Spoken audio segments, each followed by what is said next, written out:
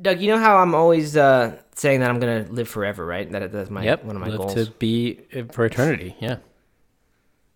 Yeah, and because my logic recently has been that if you can make it to, 80 or 90, by that point, surely they will have the technology that'll get us to 200 or 300, and then if you can get there, then I mean, within just a few years after you're 100 or 150, they're gonna have us getting to be 1,000, and then you don't have to worry about death anymore.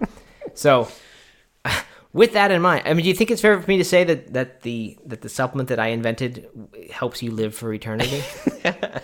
Would the FDA, you think, approve that statement? I mean, we probably shouldn't make that claim.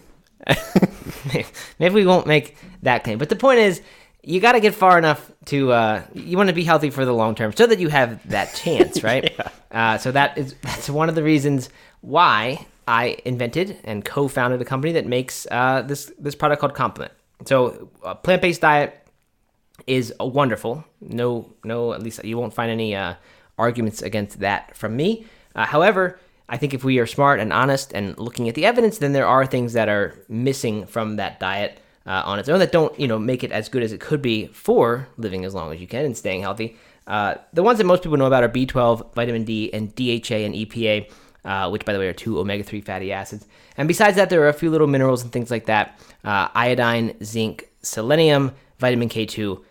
Those come to mind as things that vegans probably should be supplementing with. I don't want to say that all should, but people like me who think about this stuff a lot often do the research and land on, come to the conclusion that we should be supplementing with those things. So that is where Complement Plus came from. It's a vegan capsule that includes all of those things and doesn't include anything else because, Doug, as you know, I'm not a huge fan of taking multivitamins. We get all this good stuff from our food. So why would we want to be getting more vitamin C in our diet than nature really intended for us? So it's those things without all the stuff that you don't need, all in one pill, convenient. And what's great about it is that you can get all that protection for just around $1 a day. You can get all the details and decide if Complement Plus is right for you at nomeatathlete.com/smarter. That's nomeatathlete.com/smarter. Hi, this is Hope. This is Kareem. Hi, this is Katie from Washington, D.C., and you're listening to No Meat Athlete Radio.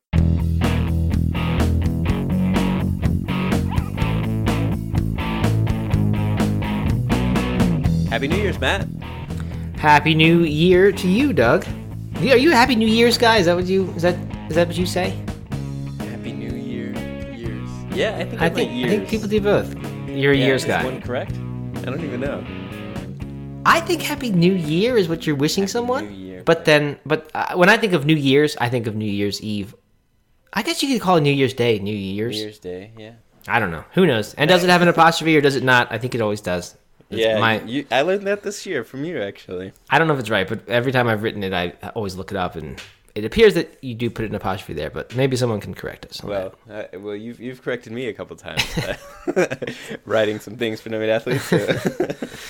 Right. Well, yeah, no, Happy New Year's and welcome back. I'm glad we're back on the podcast, and I'm glad you're back to North Carolina. Me too. It's fun to be back. We had a great trip to Spain with the kids. We did La Navidad in Spain, and that was enjoyable and a little different. We got some different traditions and things like that, so that was nice. And got home, spent a few days with the family in Maryland, and then came home on New Year's Day. And actually, as much as I love New Year's Eve and New Year's Day, I was in bed by 9 p.m. on New Year's Eve because I was on Spain time still. It was 3 a.m. for me. I didn't have any chance. I didn't even make an attempt to stay up. I just said nope, I'm going to bed. Well, so I'm really curious to know how did it feel to be out of the country for Christmas?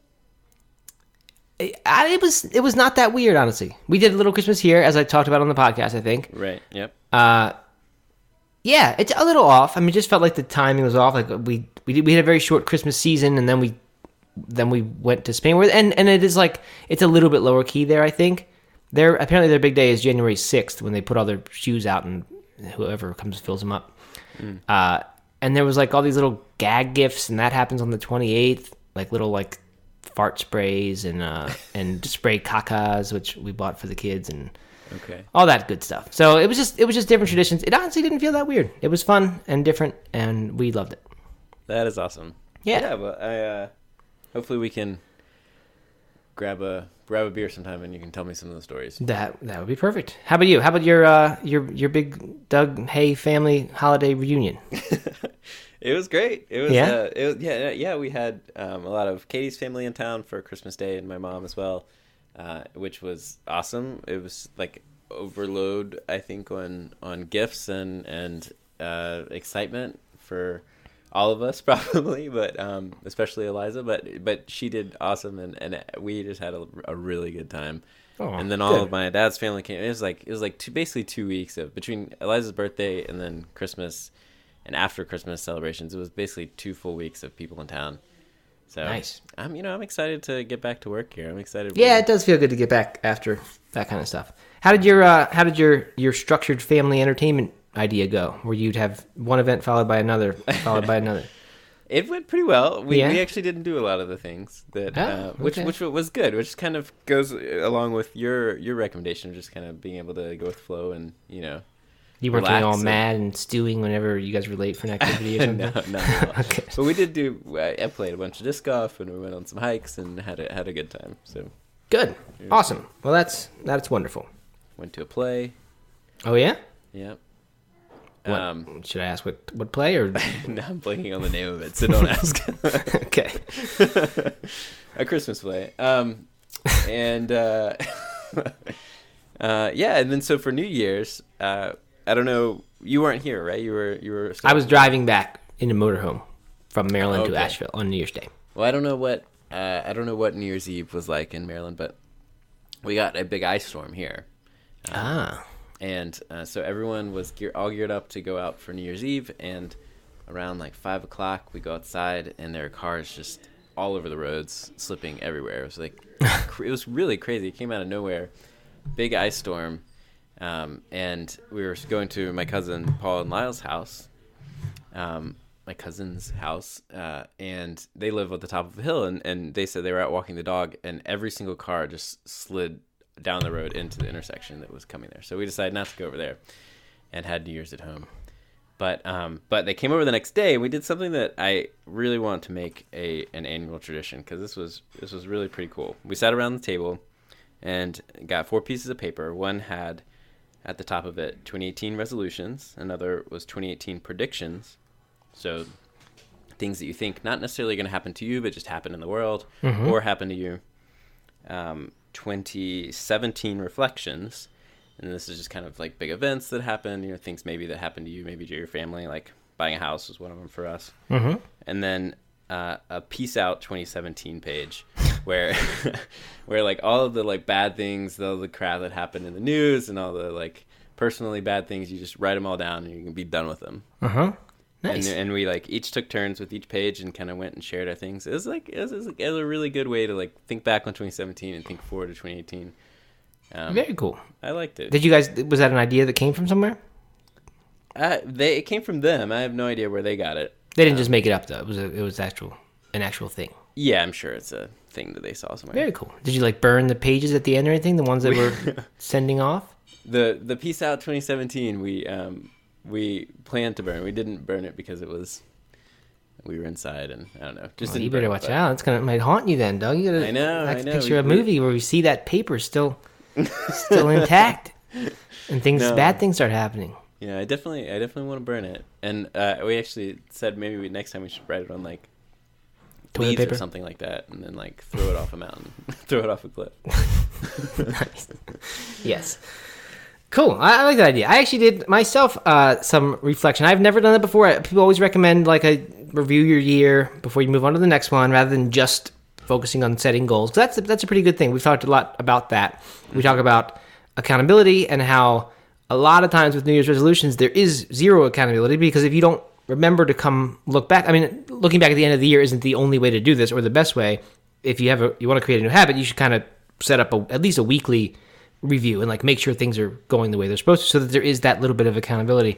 But so many New Year's resolutions get made and then they don't even get thought of again. Like we don't, even if it comes December 31st and we make new ones, a lot of people don't even remember what their other one was to acknowledge that, hey, that didn't work out. So I think it's really good to at least review the year. And I had never done that before, but on my motorhome trip, I actually wrote down 25 good things that, not good things, but just significant things that happened in this year. And I was like, well, that was a whole lot you can get done in a year. So Yeah, that's cool. I found that enjoyable. But I like your idea. I'm going to ask you for those details again. Yeah. Next New Year's. Absolutely. Happy to. We could have one for the No Meat Athlete team. Hey, there we go. Maybe. All right, good. So what are we doing today, Doug? We're gonna share a timely habit change clip from an Academy module. Yes, and this is a good one. And in the early days of the Academy, I recorded a few like solo, what are my modules where they were long, hour and a half, some maybe even 2 hours. I don't remember exactly, but long things about habit change and goal setting, and they're some of the best content in there. I don't know how listenable it is. I mean, yeah, if I don't say so myself.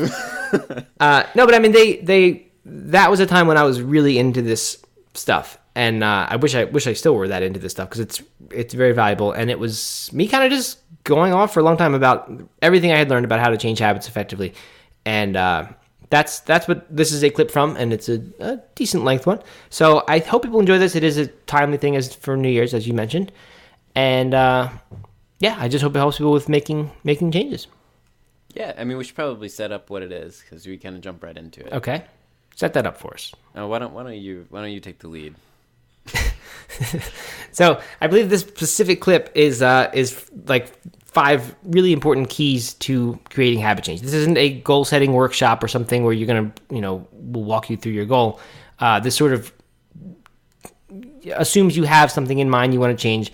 Also, a good reason to not be so hung up on the New Year's Day perfectionism, because chances are, I mean, there's unfortunately a decent chance that you've already started something and have already not done something you said you were going to do. Hopefully that's not the case, but if it is, then this is just as useful because you can now approach that habit in a different way. And I would say this is sort of we always talk about the small steps approach to changing habits. To me, this is kind of the long story that goes with that. You can give the short version, which is just take the smallest steps possible. But there are a lot of things you can do around the way you're creating a change, such as picking a start date, picking an end date, setting up accountability. All these different things you can do that will really, really increase the likelihood that your habit change actually lasts. And the more of them you can do, you don't have to do all of them, but the more of them you can add on to there, the more little things you'll have kind of in your corner that help make your change last. That's perfect. Awesome. I'm glad you're pleased. Yeah. Well, good. Well, before we jump into it, I meant to say this before we set it up, but I want to give a shout out to the number of people who have tweeted at me that they finished the 2.0 challenge. Oh, yeah? Yeah. There's been a bunch of people who took the challenge and like succeeded, made it through the 30 some days. Wow. That's very impressive. Yeah. And so congrats to those people. Congratulations to everyone who did that. Yeah. I, Doug, went for a run yesterday. Hey! Not part of a New Year's resolution. My dad's in town, and he said, hey, you want to go for a run? And I said, no, not really. And then he said, come on, let's do it. And then I did. So that's great. Where'd you go? Did you drive to that new neighborhood? No, we turned. So I knew that turning left out of my neighborhood gives you some nice roads, but he wanted to try going right to do some exploration, and immediately we were dodging cars and like finding that there was no shoulders, and it was terrible. So today or next, we can't go now because it's kind of blustery and terrible outside. But soon, when I go again, I'll be turning left instead of right. All right, that's good. Yeah, correct direction anyway. Yes. All right. Anyway. Well, let's get to it. I'm looking forward to this month specifically, but this whole year we do have a lot of good guests lined up. Some of which I haven't even told you about yet, Doug. But some people who have made some contact with who will be on our podcast in the next few weeks. Great. All right, good. So that'll be fun. Looking forward to this year, and grateful as always to have people like you listening to this. Not you, Doug, but people to the listener listening to this. Absolutely. And someone like you to co-host it with, Doug. Oh, thank you. Of course. All right, let's get to it. Happy New Year, everyone. Happy New Year's if you're Doug. and hope you enjoy it. We'll talk to you soon.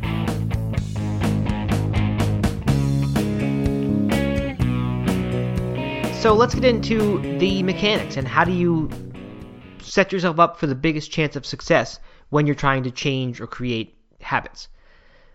The framework that we want to work from that a lot of people entirely miss is that willpower is a finite and depletable resource. A lot of people have this idea that if they just try hard enough, they can create a change. Like without changing anything in their environment or really thinking about it, but just summon enough willpower, then they can change. And if they fail, then it's because, it was their fault. They didn't do a good enough job at using their willpower. That's really not how it works. And that kind of having a story like that in your head takes us down a bad road where we tell ourselves that we are bad at changing rather than just saying that we didn't go about it the right way this time. So the idea here is that willpower is a lot like a muscle, and this has been demonstrated scientifically that willpower gets used up. So when you call on it often or frequently in a short period of time, especially if you're doing things that are extremely hard and require a lot of willpower, then it gets used up, and you physically do not have any left at some point once it's kind of reached its breaking point. So to ask yourself to keep doing something time and time again is totally unreasonable if that willpower has run out, which it has been demonstrated to do. It can, however, just like a muscle, get stronger. So if you're using it sometimes, doing things that are difficult, which is a good habit to be in now and then, giving a proper rest in between, letting that willpower regenerate, then you can become stronger. You can become better at making decisions and better at creating change in your life. So that's a huge distinction to make that a lot of people have not made. But we want to take it a step further here when we're talking specifically about creating new habits. And for that, I like to use the analogy of like a big cable of fibers, which is a lot like a muscle if you think about it. And think about every time you were using your willpower, you're doing something that is difficult for you to do. You have to work hard to get yourself in the state to do it, to go out and get that run in or whatever it is. When you do that, think of it as breaking down some of the fibers in this cable, or muscle if you want. But every time you do a habit, every time you successfully do something that the habit you're trying to create, or don't do the habit that you're trying to quit, that in some way adds to that cable, strengthens it, right? So you have these two forces happening in opposite directions. When you have to use a lot of willpower, you break it down. But every time you successfully do a habit, you start to add to this cable, right? So you can, and the goal, of course, is to make this cable really thick and strong so that it won't break. Because if you use too much of your willpower, if you're not reinforcing the habit very well, but putting a lot of effort forth to get it done, you're breaking it down, and eventually it'll snap and there'll be nothing left, and that's the failure point. That's when you're done. You've lost this habit. You quit. You don't try to do it anymore. So just kind of keep that analogy in mind. This race between how many times can we do the habit successfully before our willpower runs out, or can we get to the point where we're doing the habit becomes easier and easier and doesn't take willpower. If you can get to there, then you're good. So our tendency, just as a culture, and I think this is probably true for everyone, even those who are pretty good at habit change, is we want to do too much too soon. So we get motivated to, especially around New Year's, to make a change in our lives. And often that motivation gets us excited, makes us want to make more changes. So what might start as a plan to lose a little bit of weight suddenly turns into a plan to also go to the gym and also run a marathon and also eat a whole lot better and also quit drinking coffee and also quit drinking alcohol and also meditate, and all these different things we start to add on top. And we want to make all these changes at once when we get inspired to change. And that, trying to change too much and too fast, is really the underlying cause of so much of the reason that we think it's hard to change, that we have this story in our head that we're bad at creating changes. So the underlying theme of what I'm going to talk about is patience, that you can take on less and take it on slower and be way more likely to succeed than if you go all in, cold turkey, whatever you want to call it, where you're just trying to make tons of changes at once. So let's get into these, and really there are like 5 big keys, 5 things that I think really make a tremendous difference, and then there are another handful, 5 or 7 more pointers, the ideas that you can take, pick and choose, take the things that seem like they'll work well for you. With habit change, it's good to get as much of this as you possibly can, as many things working for you as possible. But if you can get these big 5, I think that's 85% of the way there. And if you're new to this type of thing, then I would say start with that before you try to add too much other stuff. So the first key is that you have to want to change. You have to really deep down want or even feel a need to change. Doug on our podcast the other day asked me about what I think about people who around New Year's want to stop doing something, let's say drinking alcohol, and go all out one more time before they stop. And my answer to that is that if you have a desire to go all out one more time before you stop, then you're not ready to change. And I mean, I think that, I don't know, I'm not trying to be a tough guy here and say that no, you can't have any fun, you can't do one more going all out. But to me, that's just a sign that, like, it's not going to work. You have to be at the point where you badly want to change, because if you don't, then you're very, very unlikely to succeed in the long run. So you have to have that really strong desire to change. And if on a gut level you still want to have that last night of whatever it is that you're trying to give up, or that last day of whatever it is you're trying to give up, then you haven't associated enough pain to what it is. If you're ready to change, then you don't want that final time, right? You're done, and you're tired of whatever it is, and you don't want another time doing it and all the consequences that come with it. So that's the first one, and it's probably the hardest one, is get yourself to where you really, really want to change. How can you do this if you don't want to? Like, if someone else wants you to change, well, that's certainly a lot harder than if you yourself want to change. But you can do some things. I mean, you can, for example, when I was vegetarian and wanted to become vegan, but didn't really want to become vegan, like I didn't want to actually give up the cheese and whatever else. I knew that on some level I wanted to, so I would make myself watch documentaries like Earthlings, which a lot of people have probably heard of.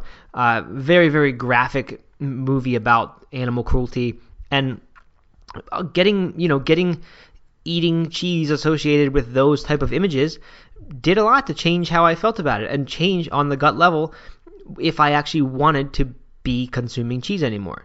So that's just one example, but I think it's a good one. Smoking, similarly, I've heard a lot of people who will go visit like the lung cancer area of the hospital, or just look at pictures online if you're not going to go to that extent, but just see what it does. And some of these graphic sort of emotional pictures, or read an emotional story, an account of someone who's a parent perhaps who got lung cancer from smoking and died early or something, but get that really strong emotional connection to this need to change. I think that's very, very important, and something that a lot of people skip entirely. So that's number one. Number two is kind of related and also very much tied in with the have patience theme, and that's not to start immediately.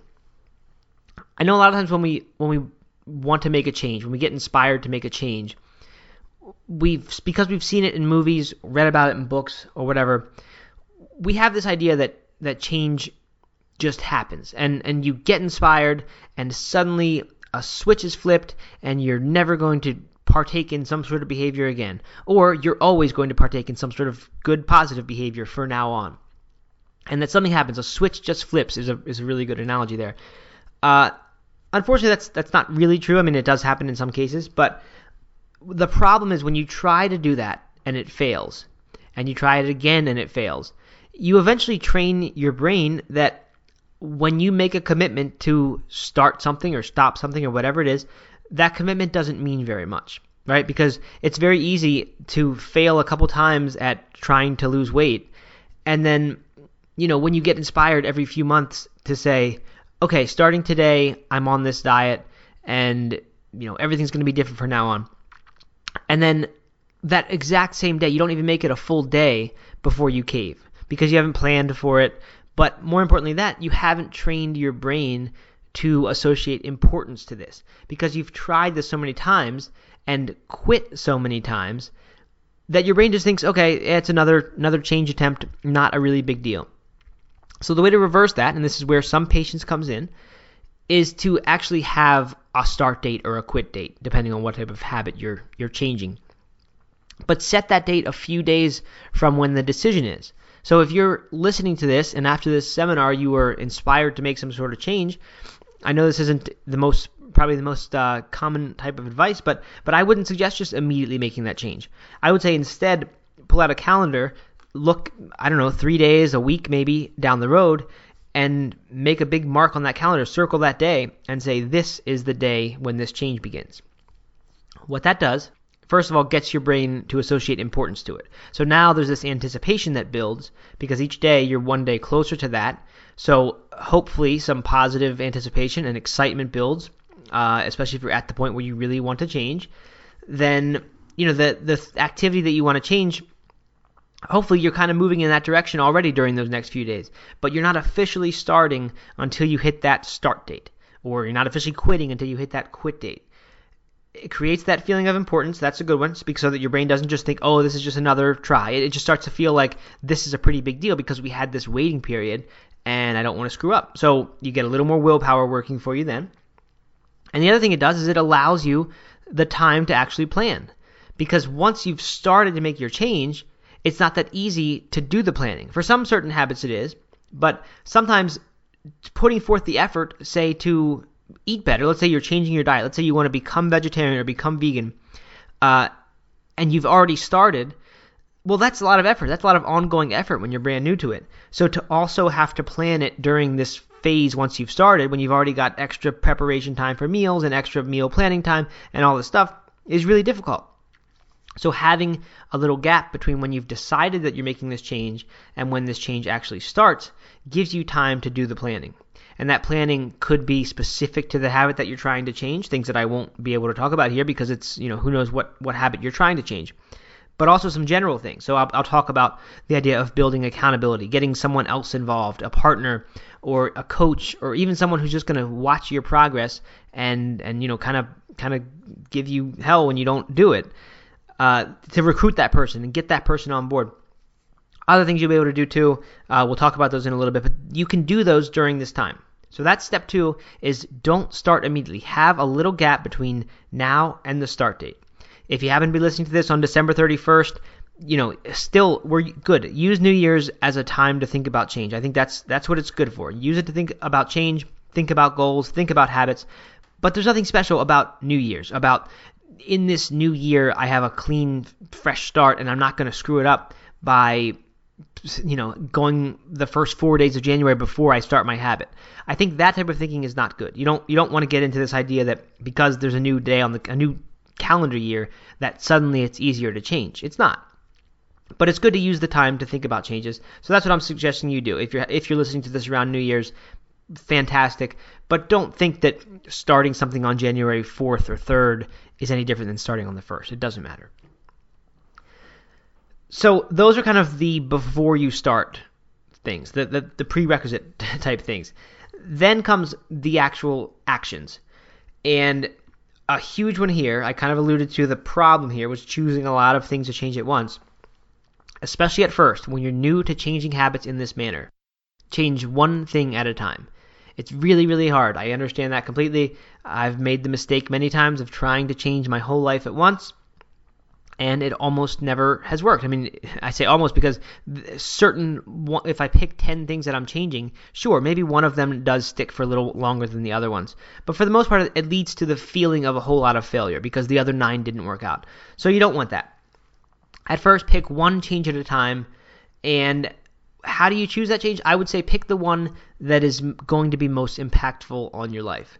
There are a couple other strategies you could use in choosing it. You could choose the one that's most exciting for you, because chances are, if it's exciting, if it's fun, if it's not something that you're dreading, basically if you want to make the change, then you're more likely to succeed. And you want to get this spiral of success happening. You want this snowball effect of changing that picture that says I am bad at habit change into one that says I'm good at habit change. And if you pick a habit for your first one that is something you're going to enjoy changing and something that's going to be fairly easy to change, then that's a great start. That's a way to build some momentum. What I was saying, though, pick the one that's going to have the most impact on your life. I think a lot of times that is going to be the one that is easiest for you or is going to be the one that brings you the most enjoyment, but it's not always. Let's say you had a habit of watching television that occupied 2 hours of your evening, that you came home from work, you ate dinner quickly, and then you watched TV, or you watched TV while you eat dinner. And TV, and especially mindless TV, occupies 2 to 3 hours of your night. Well, if you can quit that TV habit, suddenly you have 2 to 3 hours of time every single night that you can use for whatever you want. And that's how you can really get this snowball effect going. If you can get, and I would imagine that quitting a 2 to 3 hour a day TV habit is not a simple one to quit, for sure. But if you could succeed at that, then you've got all this space in your evening to start doing other stuff. And so if you can successfully quit that thing, maybe 2 or 3 weeks later, you can start adding other stuff in and start building these positive habits then too. And to me, that's really exciting. This opportunity that you might be able to make 6 or 8 or 10 changes in the next 6 months. And that's pretty amazing when you can do that. So pick either one that's really exciting or one that seems sort of easy and pleasant to change, or one that, like the TV example, is going to have a really large impact on your life. Now, I should be honest here and say that I still struggle with this one. I still get inspired to make a whole bunch of changes at one time, and I'd be lying if I said that I didn't ever attempt it. What I found that helps me a lot, that helps me convince myself to just go for one thing at a time, is to list out every habit I could possibly imagine changing. And it's not hard to come up with 20 of them sometimes. And I consider my life in pretty good shape, but I'm just so into this idea of improving and making changes that I feel like I always have a list of 10 or 20 things that I'd love to change, habits that I would like to change. So what I do is list them all out and then put some sort of schedule. I pick one a month and just list out for the next year. Here's the habit I'm going to change in January. Here's the one, based on that January choice that I'm going to change in February. And a lot of times they can go together, or the order will depend on which ones you've chosen first. Like the TV example, how the one thing helps the other ones to happen. But list them all out, one a month. One a month, I think, is a reasonable amount to change. If you're really good at this habit to change stuff, you could probably do more than that eventually. But at first, I would say one a month is plenty. But what I found is just seeing them on a list helps a lot with this sense of I've got to change all this stuff, because you see that it's there. You can even post it by your desk or wherever it is that you spend a lot of time, and you can see that this is the schedule. It does a few things for you. First of all, it kind of soothes that urge, that need to want to change all this stuff at once, because you see that it's scheduled. You're not worried about forgetting it. You see that it's planned, that it's going to happen, so it's okay that it's not happening now. The other thing it does is that it provides a little added excitement and motivation to make the changes that are at the beginning. So if you're on your first change, your January change, if you're starting at the beginning of a year, and maybe it's one that's sort of difficult. Let's go back to the TV example. I think that's a good one. You're not that excited about giving up TV. It's hard to do and it's difficult. But the habit that you have in place for February is to start playing the guitar. Maybe you used to play guitar and you want to pick that up again and practice it, and you're going to use a half hour or an hour of that TV time, former TV time, for this guitar habit. Well, suddenly you have a new reason to be motivated when this habit gets difficult. And as I said earlier, it's good to have as many possible things tugging you in the right direction as you can. So this is one more, and we'll get to a bunch more in a minute. But if your February habit or your habit for the next month is one that's tugging you and saying, don't screw up now because you've got me right down the road here, that's going to help you. So that's why I like that a lot. That brings me to step number 4, crucial step number 4, and that's to start one step at a time. Very, very small steps. Could be in a literal sense with something like running, although I guess it's not literal because we're not really taking just one step. But going out for a run for 2 or 5 minutes is totally reasonable as a first small step for habit change. That's the magnitude I'm talking about when I say start with small steps. So it's very easy to measure steps in time for those sorts of habits. So it's a good example is the type of habit that you can measure in time. Something like running is perfect. Let's say you've run for 10 or 20 or 30 minutes at a time before in the past, and you'd like to get restarted. Honestly, I think 2 minutes is a great way to start. 5 minutes works just fine too. For meditation, the only time in my life that I ever succeeded in building this habit was when I started at 2 minutes at a time.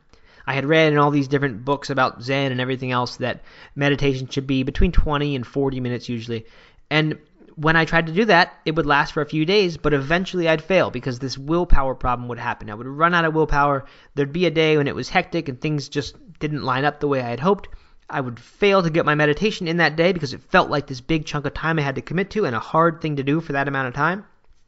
And then this perfectionist mindset of I have to do this every single day for this amount of time or I have failed, that set in. So one day led to 2 days, led to 3 days, led to 4 days, and then the habit was gone. When I got it to finally stick, it was because I started with 2 minutes.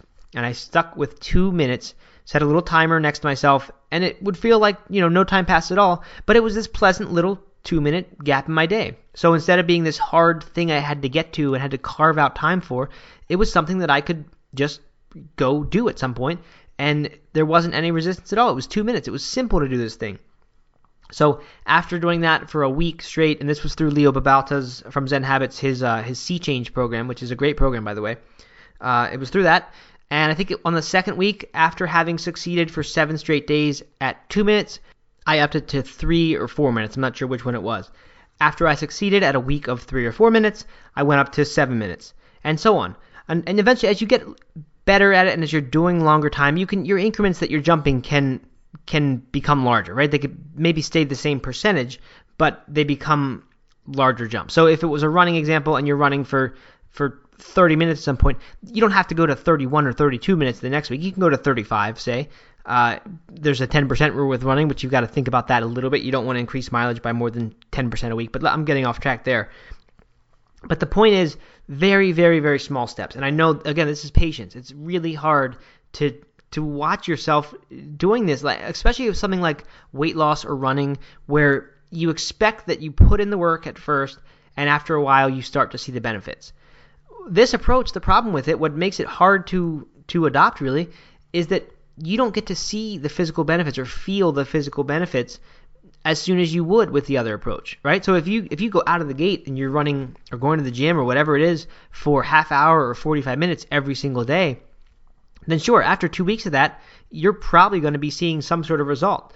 And you'd better be seeing some sort of result, because the problem then is that you've got this willpower problem. Trying to do something, this brand new activity with a lot of intensity every single day for something like 30 or 45 minutes right away, that's going to be a willpower drain. I mean, no two ways about it. That's going to be a really hard thing to do. So the only chance you have of that working is if you do see the results pretty quickly, and your willpower is hanging in there and you're seeing results and you're starting to feel good and the habit itself is getting easier. I mean, yeah, it can happen, but you're so much more likely to succeed if you can set aside the need to see those physical benefits in exchange for basically making it easier to do every time, because you don't have to summon up all this energy to go work out for 30 or 45 minutes. At the beginning, you're talking about 2 or 5 minutes. It's very easy to build a nice long streak that way. And what happens is mentally you're improving. This habit is getting formed, and there is a habit loop, and I'll talk about that in a minute, that is being formed in your brain every time you go out and do that. It's getting stronger. Think of that cable that I mentioned earlier, more and more fibers being added to it. So the habit's getting stronger. The problem is you don't see yourself losing weight or feeling stronger yet, or feeling less winded when you're running, because you're only going for a few minutes at a time. You're developing the habit, and you're doing that instead of choosing to focus on looking for those physical rewards. But get that habit really solid. It might take 2 or 3 weeks longer before you start to see the results that you would have the other way, but the habit is so much more solid, and you're so much less likely to quit along the way to get there, because you avoid that big resistance period where it's really hard to go for the first 3 or 4 weeks when you're adding this huge new thing at one time.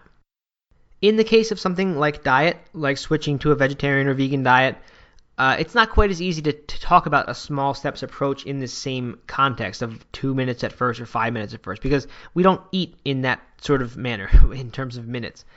The way that I did this when I went vegetarian, and I didn't really realize this is what I was doing, but what I first did was gave up 4-legged animals. I stopped eating cows and pigs, and I stayed that way for like a year, really not intending to go further, but was just happy to not eat those animals.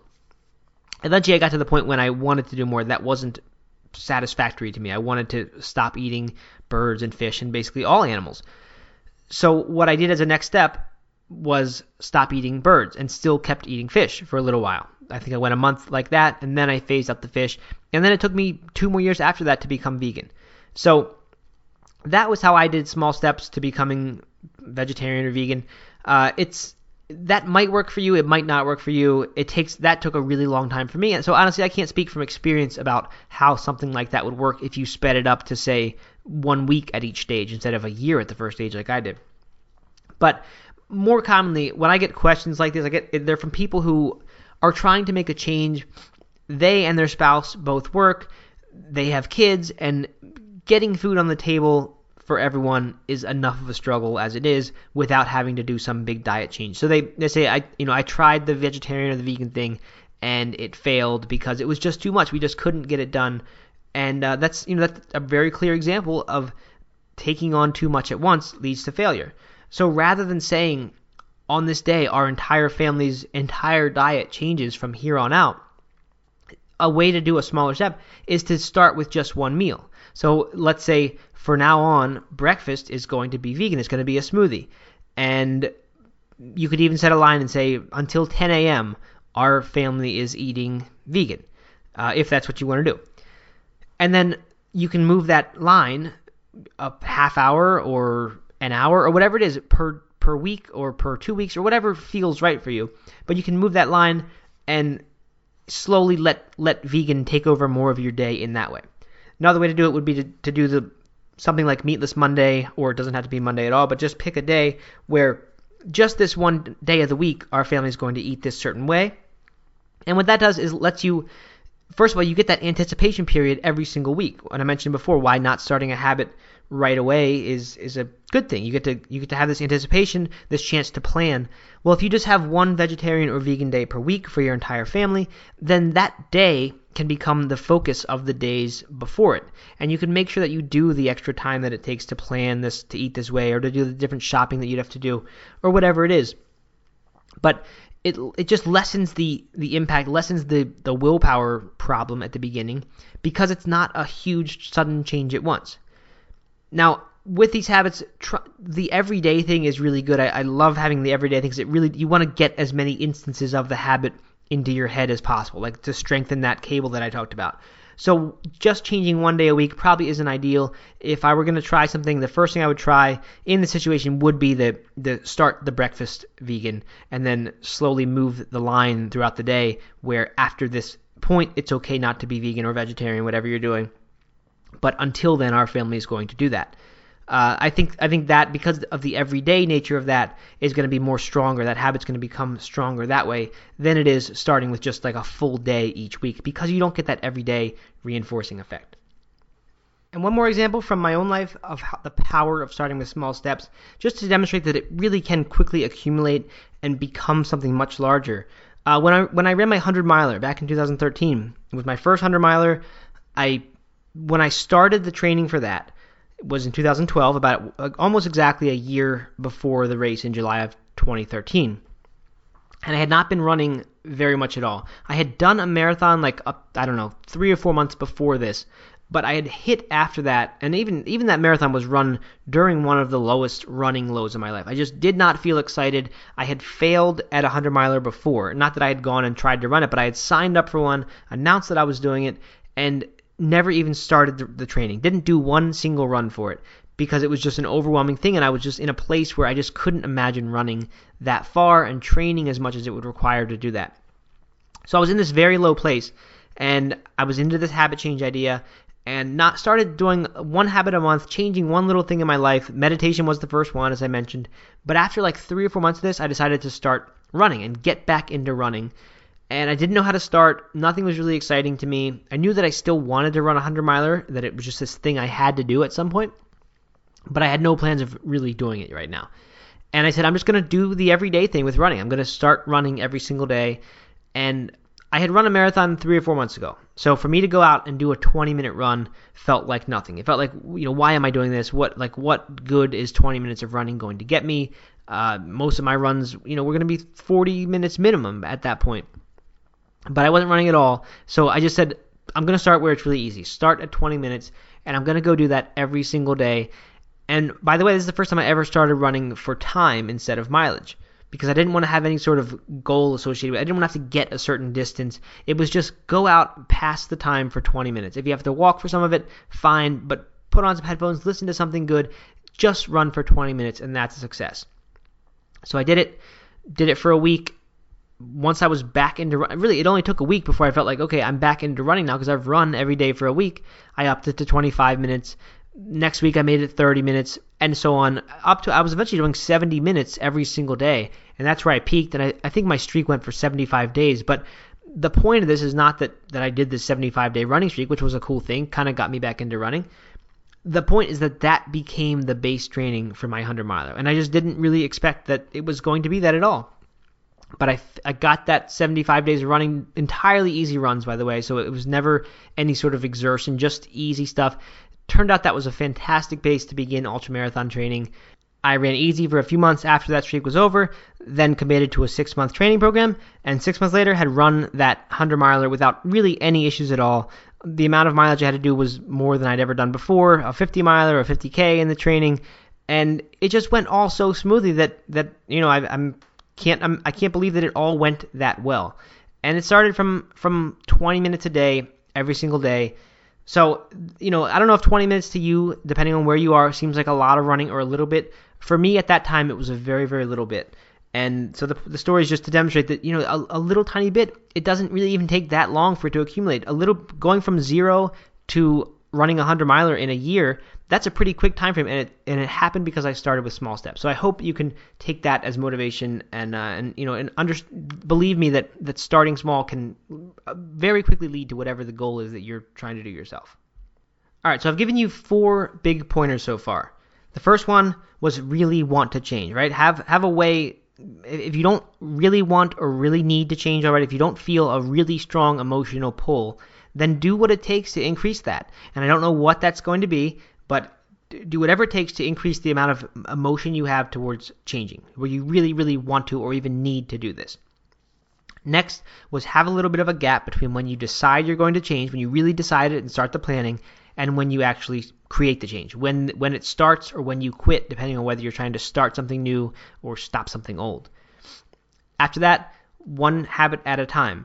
And one thing that I didn't mention there is just to help you grasp that and understand that it's okay to change in that small amount at a time, rather than the thing that so many of us, including myself, do, which is wanting to change all these things at once.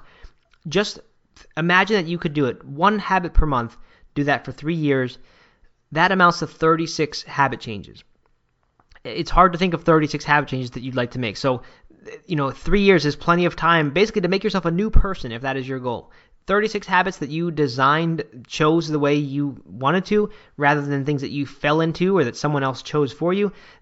I mean, that's how you create the person and the life that you want. So don't feel like just changing one thing at a time means you're not going to be able to get anywhere. I mean, we all know how quickly a year or 2 or 3 years go by. So to be able to look back at that point and say, I made a change every single month for 36 months, and here I am, to me, that demonstrates the power of this, and also that 1 change a month is plenty. Okay, and that brings me to the 5th and final key in this first section of the 85%, the most of the stuff that you need to do in creating changes, the low-hanging fruit, as they say. And that is to put some sort of accountability system into place. What I mean here isn't quite the same as having an accountability partner.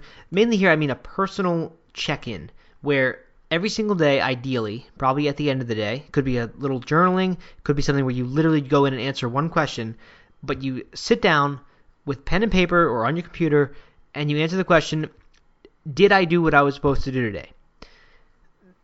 It seems like a very, very small thing. I understand that, especially if you're already marking on a sheet as soon as you finish your habit as a form of reward that says, yes, I did this, like checking off a box for this day.